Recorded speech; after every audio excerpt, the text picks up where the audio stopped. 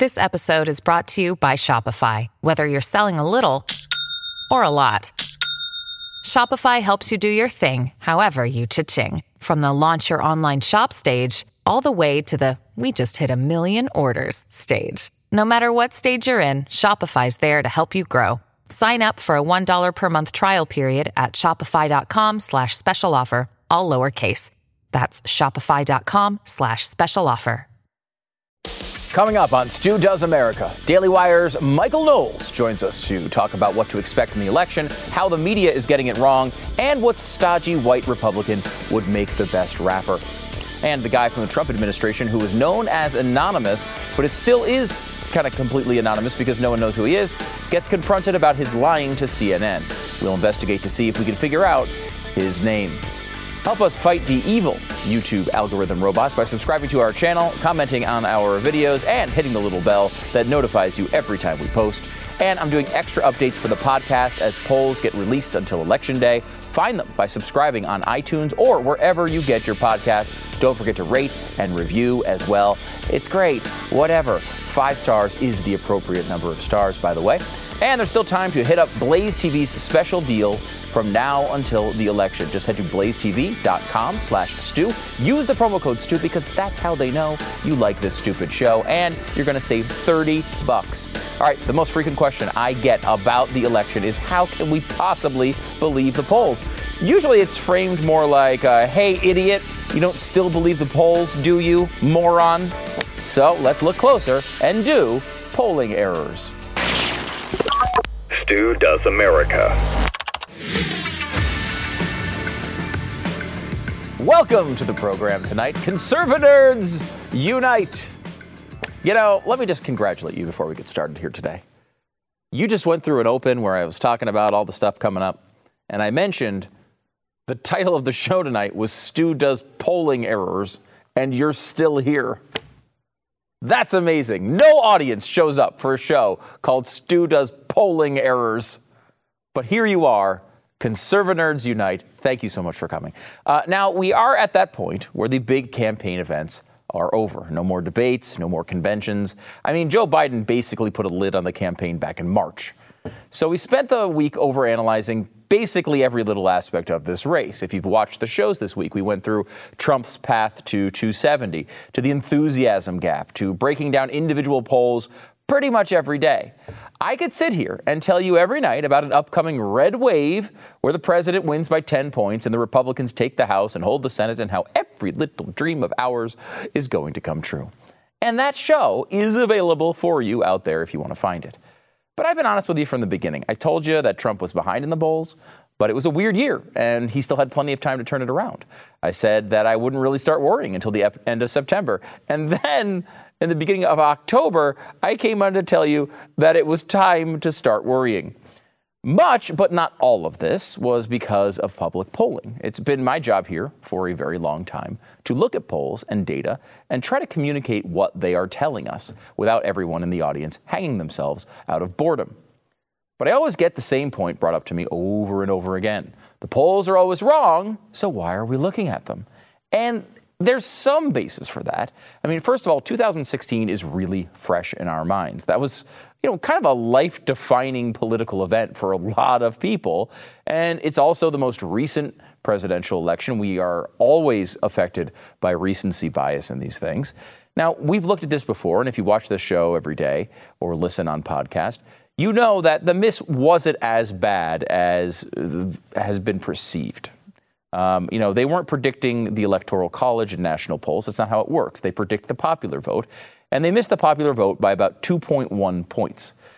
That's not a perfect hit, but, hey, it's not that far off either. The truth is there, of course, if you can dig through it enough, and you can find little indications when the Trump sort of surge at the end of the election was coming. You can kind of see it coming if you go back and look at the data carefully, and we'll get into that here in a little bit. But the truth is that there are always poll misses. Some states will always be off. It will happen again in this election. What we also forget, though, of course, is that there is a polling error of some note in 2012. That one was about the same size as 2016, but it went the other way toward the Democrats. In other words, Trump outperformed his polls. Romney underperformed his polls. So to get a little bit of bad news out of the way first, remember, this is important, and we should at least say it before we get into the more positive moments of tonight's show. Polling errors can go both ways. I mean, 538 has Trump's chances of winning the election at 11%. But they also have the chances of Biden winning in a landslide at 30%. Like 3 times as likely that Biden wins in a landslide than Trump wins at all. Now, if a polling error favors Biden, it's going to be a really rough night /4 years /eternity. At this point, Trump would need a polling error to win. This is not news to you if you listen to this show. Here's what the map looks like with the polls as they stand right now. Do we have that? This is might make you gasp a little bit if you haven't seen this yet. Prepare yourself. Here it is. Biden is at 357 electoral votes. Trump wins only 181 electoral votes. Now, do I think this is going to happen? No. But this is where the polls are lining up at this very moment, just 5 days away from the election. But polls are wrong, right? They were wrong in 2016. What if they're wrong the same way in 2020? Nate Cohn went through all the data and looked at how the race would change if we had a 2016-sized polling error. If the exact same thing happened in 2020 that happened last time, Trump would win some additional states. He'd keep Ohio and Texas, which are sort of swing states this election. It's a weird thing to say, that Texas is kind of a swing state. I don't know that I really believe it, but he would keep Ohio and Texas. He would then flip North Carolina into his column, as well as Iowa, and he would snag Maine's 2nd district, which has 1 extra electoral vote. That closes the gap a little bit, but it's not nearly enough. It's now Biden 335, Trump 203. The leads are just too large right now for a normal 2016-style polling error to explain them. But there were some big misses in 2016. Look at Nate Cohn's chart right here. This is the polling error in Wisconsin, for example, was 6 points. In Minnesota, it was 6 points, 4 points in Michigan and Pennsylvania. Throw those together with a few points in the margin of error, you have an outside shot. You're in the picture, at least. Now, the 2012 polling error went against Republicans. What if this time that same sized error goes in Trump's favor? What does the map look like with the 2002 size error in the favor of Donald Trump? In this scenario, Trump keeps Ohio and Texas again, loses North Carolina and Georgia, but grabs Florida, Iowa, and Maine's 2nd district. This winds up a little worse for Trump than the 2016 error, or a little bit, actually, is it a little bit better or a little bit worse? It's right around the same area, 321 for Biden and Trump 217. It's actually a little bit better for Trump in this scenario. So to take a step back and look at this from the larger perspective here for a minute, what we're talking about now is not 2016. It's not 2012. It's something bigger than that. What is the size we need here for this to actually happen? If these polls, I mean, look, we don't know. We don't know all the behind the scenes things. What we do know is there's a lot of different companies, all of which want lots of money to do polls. So they are not incentivized to get things wrong. You could argue earlier on in the race, maybe they can do that because at the end of the day, who's going to remember what their poll said in March, right? Like you could argue that.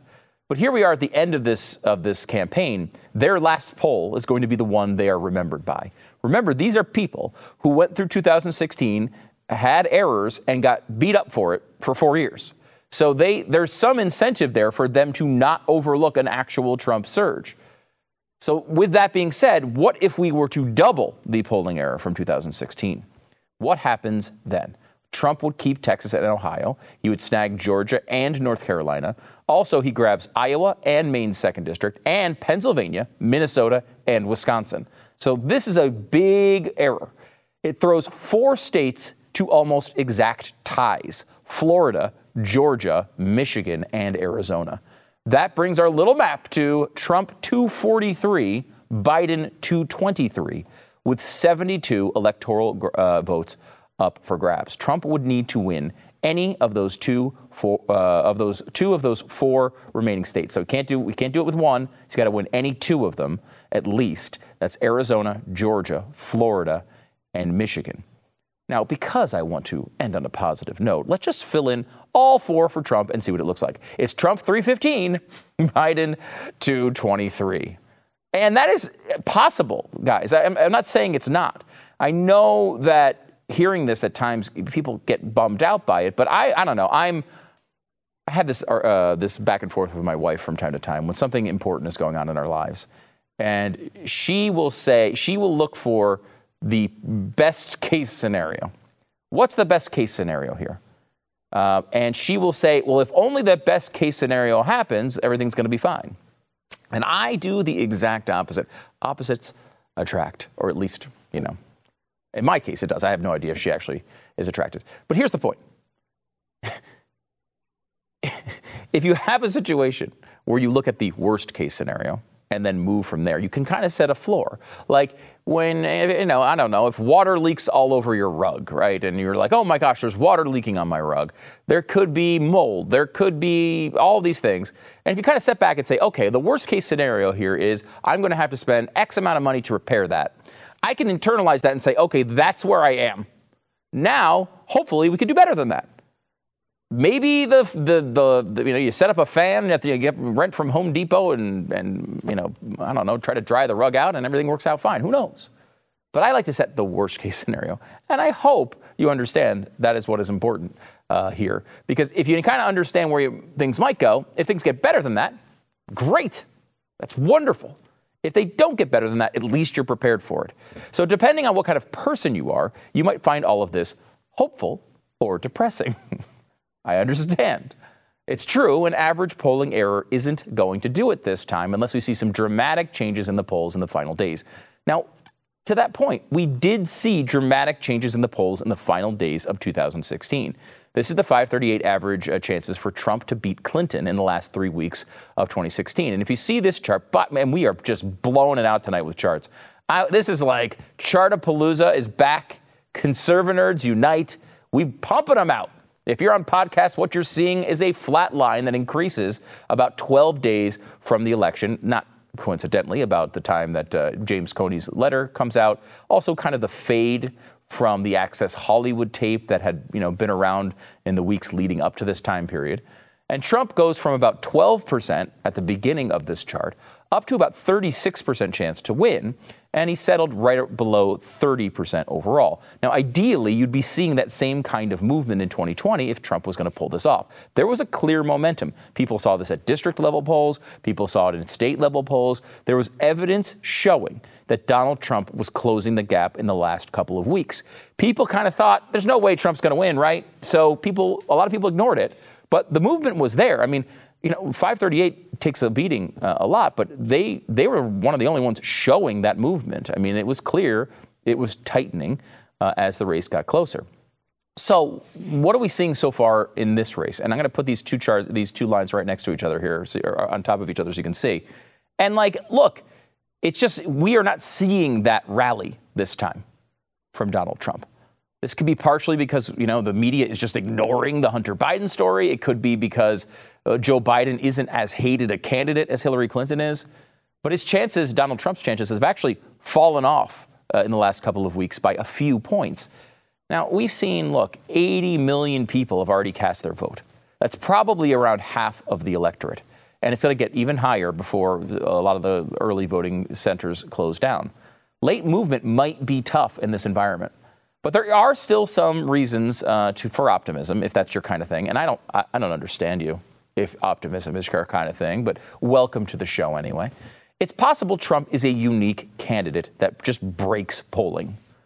I think there's some reason to believe it, right? The only time we've seen this happen, there was, a major change in the polls from polling to reality.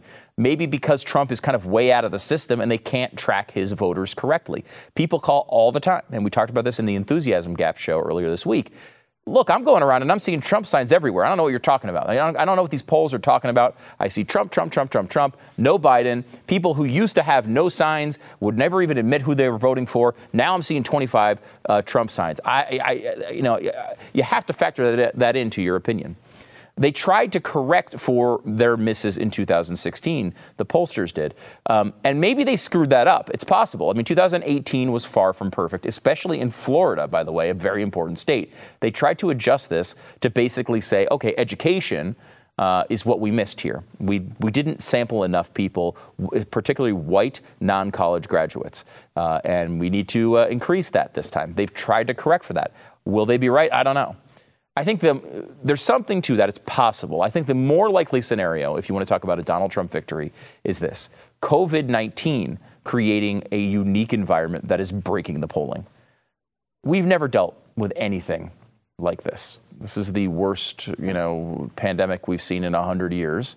But the pollsters have never dealt with anything either. I mean, we don't know. The way they're treating the early vote, is an interesting thing. What they're doing with Democrats, because Democrats are using early vote a lot more frequently than Republicans are, is when someone tells them on the phone, hey, are you going to vote? And they say, yeah, I already voted.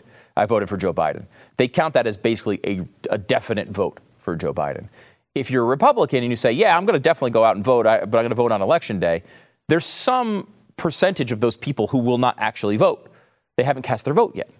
Well, maybe Democrats are lying about that. Maybe they hadn't cast their vote already. Maybe their vote gets thrown out. Maybe Republicans show up in incredible numbers. There could be something that throws these polls off as it relates to COVID that just the pollsters are not seeing. It's not, it's not that they're dumb or it's not that they're trying to sink, Donald Trump, but it very well might be possible. They're just missing something here. A few pollsters believe that Trump is going to pull this out. Trafalgar is one of them. Their polling outfit has a pretty good record, though some polling experts don't like their methods. Rasmussen was really good in 2016, not so good in 2018. But at the end of the day, we can gamify this all we want. It's not a sporting event. You can't control everybody else. You can't control other states. All you could do is make a decision you're comfortable with, regardless of the results, and fight to persuade others to your side of the aisle. The time for trying to figure out what's going to happen is quickly evaporating. Soon, we'll have to deal with what happened. Maybe everything will be fine. Maybe it will be an unending horrorscape. The good news is we only have a few more days of torture before we know either way.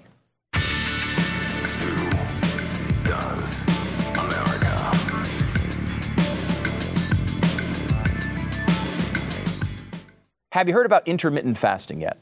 It's really exploded in popularity over the past few years as a way to lose weight, and it's a different way to lose weight. I think most diets kind of say, well, you can restrict this entire genre of food, or you can eat what you want, but just take a little bit off the top of every meal, and if you do that for 1,000 consecutive years, you'll lose up to 3 pounds. I don't know. These things just don't work for me. When I want to lose weight and I come off like a weekend where maybe I went to a sporting event or maybe went out and ate way too much for way too long. Sort of I have about 12 Thanksgivings per year. So when one of those weekends goes by, intermittent fasting is a great way to get things kind of back lined up. It speeds up your metabolism. You see results really fast. You can see the scale move every single day when you do this, and that's really important to keep you motivated to continue doing it. Fast Blast is a great way to get started with this. They have their own smoothies, which I think you'll really enjoy. And honestly, even if you don't want to do any of that, you just use their app, Fasten, Fasten. It's free. So you can get it for free in your app store right now. You can go on there and you can look at it. It monitors your weight. It helps track your hydration, your mood, all the different things. Kind of gives you a little countdown clock so you can kind of gamify weight loss is kind of the way I look at it. It gives you a little challenge. Get to this point, then you can eat. It's great. It really works really well, and I think you can also learn a lot about fasting there. Go to fastblast.com/blaze, fastblast.com/blaze. Do your own homework. There at the website, you can get the link to the Fasten app, or just go to your app store, Fasten. Check it out. Fasten is the new app from Fast Blast. It's fastblast.com/blaze. Happy to welcome back to the program Daily Wire's Michael J. Knowles, host of The Michael Knowles Show and co-host of The Verdict with Ted Cruz. Michael, thanks for coming on the program. Good to see you. Thanks for having me. It's been a crazy week, as it always is. That statement is constant. We learned today that Anonymous, this big op-ed writer for the New York Times, is none other than some guy I've never heard of, which was an amazing revelation. And a guy who's been out there publicly, going after Trump this whole time. I mean, this is absolutely ridiculous, is it not?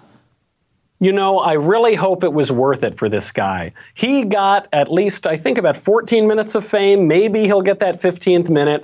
And all he had to do for that was lose all of his credibility, betray his benefactors, and undermine the constitutional government that he took an oath to go on and serve, that he accepted the responsibility of serving at the pleasure of the president, then he tried to subvert it from within. Really shameful stuff. It's so interesting to me that all of Trump's critics, they always accuse him of undermining our norms, undermining our constitutional government, betraying people, and yet they exhibit those qualities so much more than he does. This guy, he's obviously a schmuck. He should be ashamed of himself. And I'm sure we're all going to forget his name in 5 minutes, even though, frankly, I don't remember it right now. I don't either. I was going to say it before, but I actually just couldn't remember it. It's interesting because it's like, I think you're the same way. I don't mind some reasoned criticism of the president. I actually encourage it. I would like to hear smart conservatives picking apart things that he does from time to time. But there's something about this idea that you can come out and just blast him over every single thing that he does, and it makes you one of the cool kids. It makes you on the inside of the party instead of the outside looking in. And, everyone fawns over you, I'm sure, at all these little gatherings in D.C., but, it doesn't impress me. And I don't understand why people get so sucked in by this life. Of course, I'm more than happy to criticize the president when I think he merits criticism and when I think that can be helpful.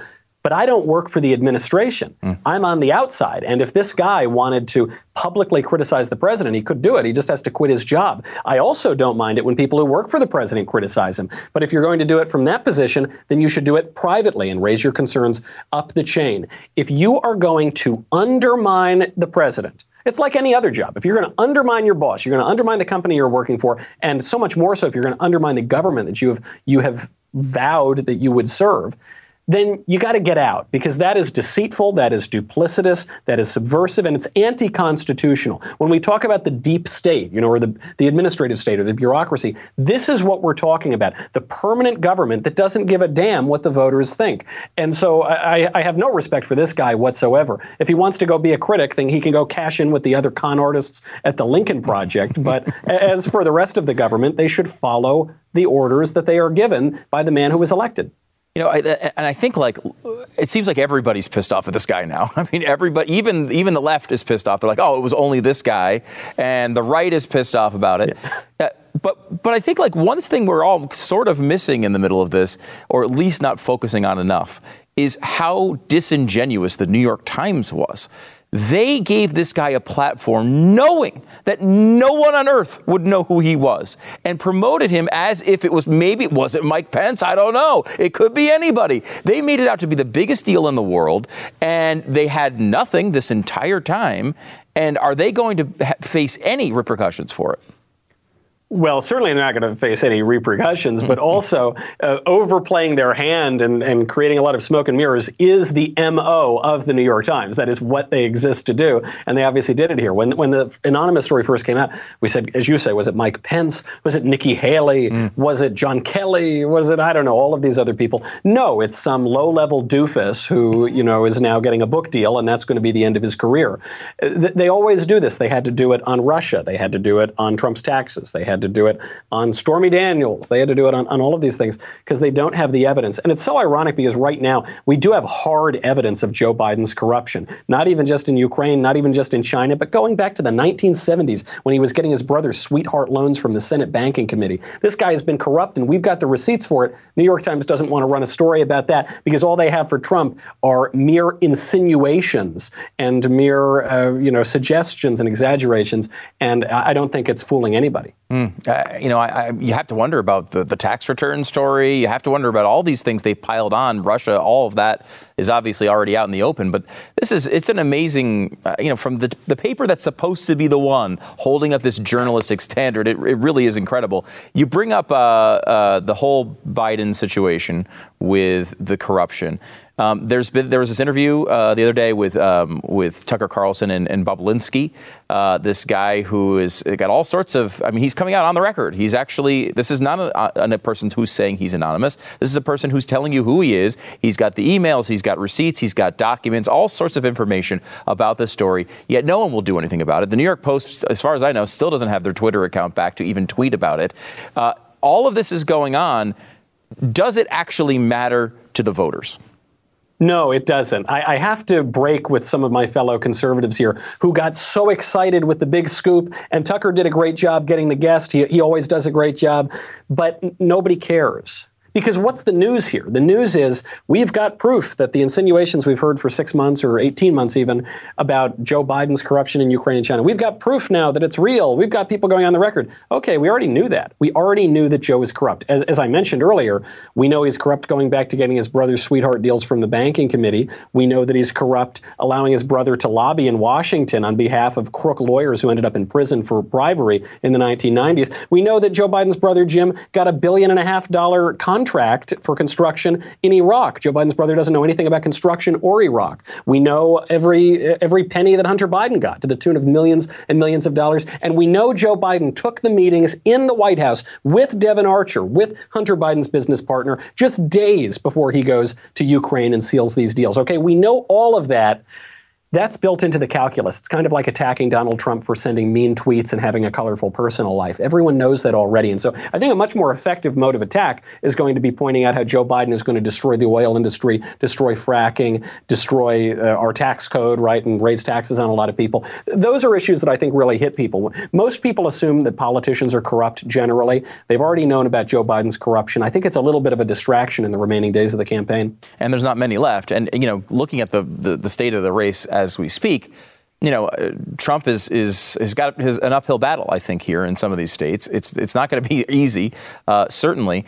And, you know, as you look at this and you see these things developing last minute, is there a direction that the president should be going in to try to close this deal? I mean, I'm amazed to see these Philly riots right now, especially because it's a reminder to everybody in Bucks County and Montgomery County that, hey, this could be your life going forward if you make a certain decision here next week. What's the right approach here for the last week of the campaign? I am going to do the thing you're never supposed to do on TV, Stu. And I'm going to say, I don't know. And the reason I don't know is because this election is unlike any election we've ever had. The widespread mail-in voting has never happened before. When the experts tell us that there's no evidence of fraud, I guess they're not lying, but the reason there's no evidence is because it's never happened. And where we do have evidence, there is evidence of fraud. So that's going to confound things. After that second debate, one of the biggest trends on Google was, can I change my vote? Which you can in certain states, but not in every state. And I don't think they're changing it for Biden. I think Biden collapsing on stage was evidence that people wanted to change it for Trump. You've got the Philly riots. That's going to confound things, probably in Trump's favor. So the election is going to come down to something like 11 counties in this country, and it could be anybody's game. You know, the polls were basically right in 2016, but they were wrong enough that it threw the whole election. And here I suspect that the bias in favor of Democrats is going to be even greater when you've got cities on fire because of leftist marauding gangs. When you get the phone call from a pollster, are you going to admit that you're voting for Mango Mussolini? I don't think so. You're probably going to downplay that, and the polls seem to be oversampling Dems. So I think Trump has the good instincts. During this debate, this most recent one, he heard Joe Biden say that he was going to kill the oil industry, and he basically said, stop, listen to that. That's a big deal. I think we've got to focus on these issues that actually are going to affect people. They're not esoteric. They're not just for the political nerds. Trump is doing that, and then you got to hit those 11 counties and hope that the Democratic election counters don't sit on the ballot box. I think one of the real challenges, and I agree with you, he did a good job in that moment where he recognized that was a big deal. And it's important to people, particularly in Pennsylvania. I don't think the word Pennsylvania could have been said more in that debate. It shows you how important it is. But I think one of the big challenges that Trump has had, and I don't think he's been able to succeed with, and I think it's one of the reasons why people keep going back to the Hunter Biden thing, honestly, is because there's not a lot of passion against Joe Biden. There was tons of passion against Hillary Clinton, and that was a way that he was able to ride that. Even though a lot of people hated him too, he's able to ride that into the White House.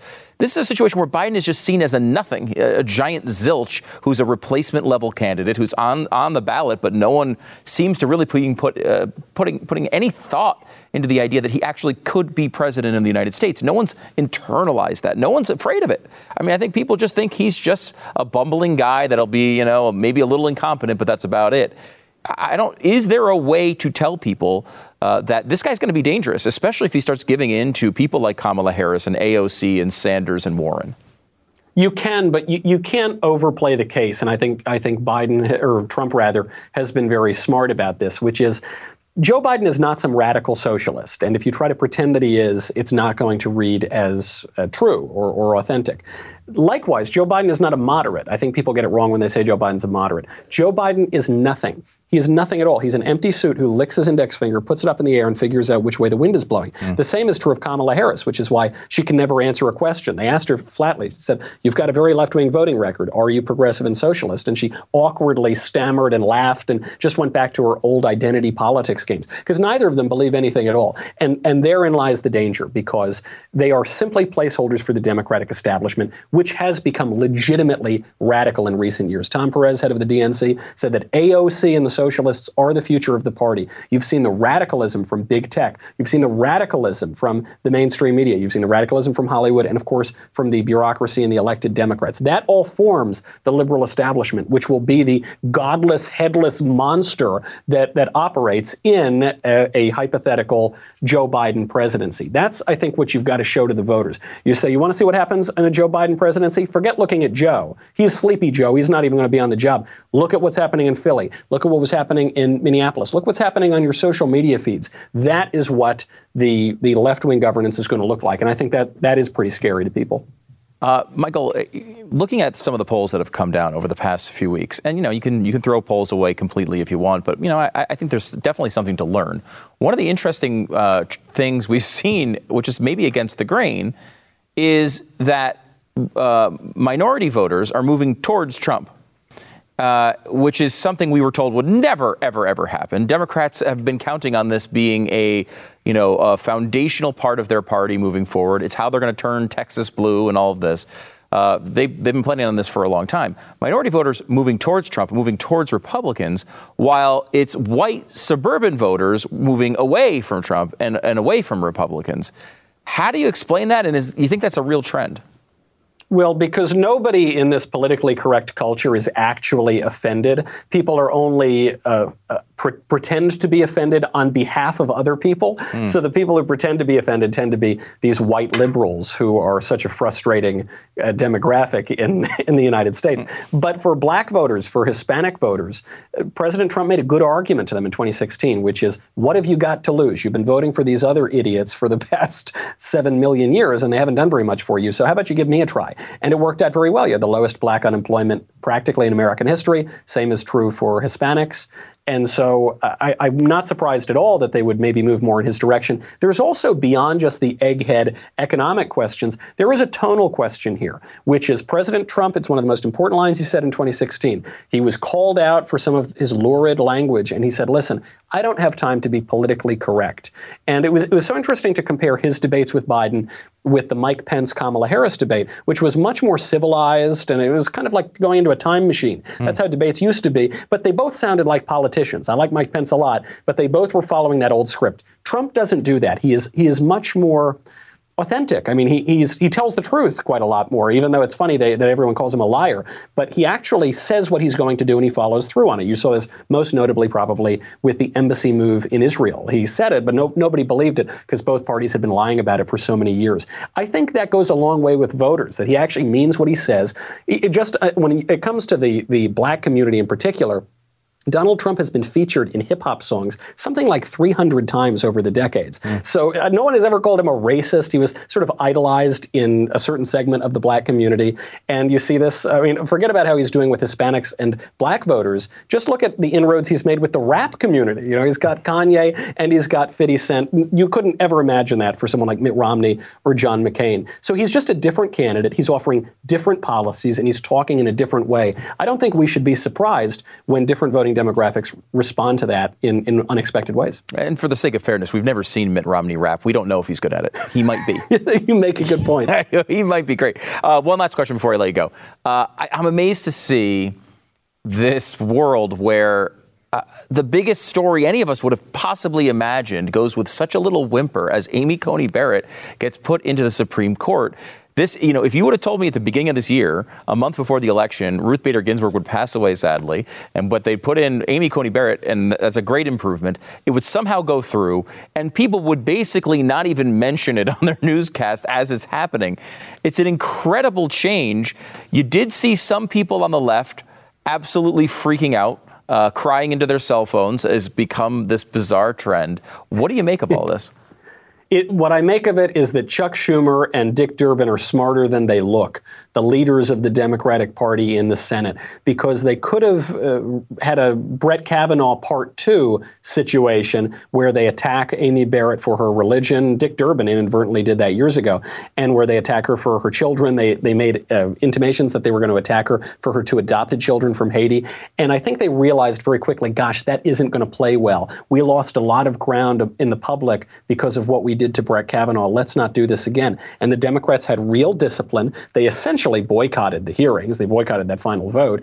And they moved past it because they knew it would hurt them in November. The timing, ironically, actually probably helped Amy Barrett's chances. They just want to move on because she's such an impressive candidate. And then they're going to probably try to pack the court, which Joe Biden has suggested he's more than willing to do by various methods. So that sort of thing is on the ballot. I think they believe they'll be able to cancel out Amy Barrett's confirmation if, heaven forfend, they get power in November. On an episode of the Michael Knowles show recently, you were talking about this thing where people do cry into their cell phones in this like maniacal way, which is so embarrassing. But you brought up a great piece of political trivia, which was the Barack Obama Life of Julia ad.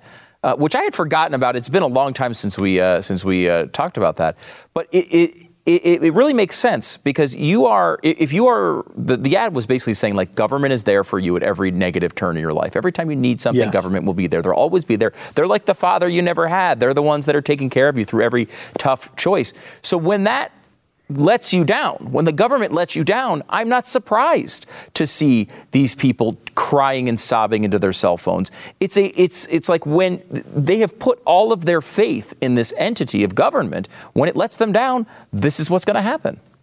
Could you imagine sobbing over a judicial appointment? It's like sobbing over the new head of the IRS. Why should I care about that sort of thing? What does it affect my life? But, you know, the Life of Julia, which was this Obama campaign ad saying from cradle to grave, the only meaningful relationship that you will have in your life is with the federal government.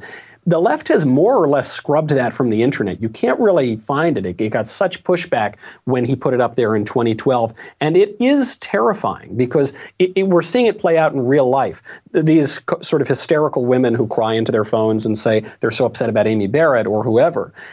Normally, if you're upset, you would talk to your spouse, you would talk to your family, you talk to your friends, you talk to your local community, you talk to your church, you talk to the bowling league, I don't know. But we don't have those things. We've had, obviously, family breakdown and breakdown of civil society now going on for decades. So it may well be the case that for these women, their most personal, intimate relationship is with the federal government. And how sad is that? Incredibly sad. Great stuff, as always, from Michael Knowles, host of The Michael Knowles Show and The Verdict with Ted Cruz. Michael, thanks for coming on the program. Good to see you, Stu. All right, back in a second.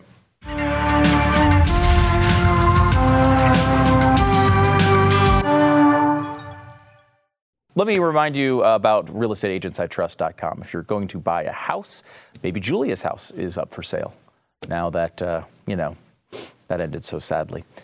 You want to get a real estate agent that can actually help you get the job done. It's important to have someone who knows what they're doing, someone who knows the market, they know how to price the house appropriately, but also someone who can help you with those last-minute repairs. Every time I have to sell a house, I've done it a few times in my life, and every time there's always these like last-minute things that have to get fixed that I didn't even know were wrong with the house.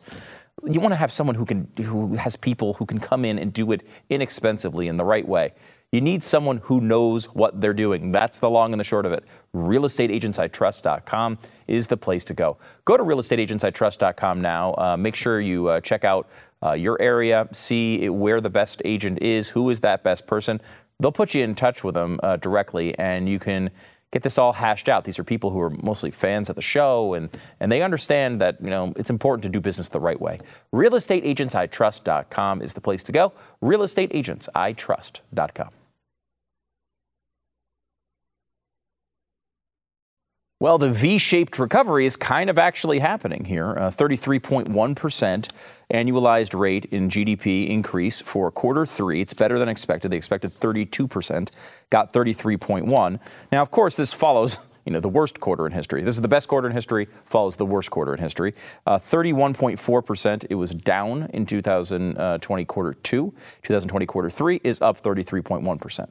Now, There's basically one audience in America that will understand this, and it's you, thankfully. But when the way percentages work, if you go down by 31.4% and then go up by 33.1%, you don't actually have a better overall number at the end. You know this, I think. But very few people will understand that. The bottom line is we've almost recovered everything. The GDP at quarter one of 2020 was $21.6 trillion. It's now $21.2 trillion. So we've recovered most of it. And it's a good argument for Trump going into the last few days to win over those last few votes of people who are still somehow undecided. Back in a second.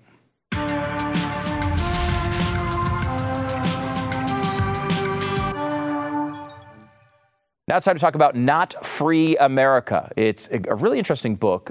It's written by Mike Donovan. Now, this guy has been fighting tyranny for years as the founder of the nation's largest pro bono civil rights law firm.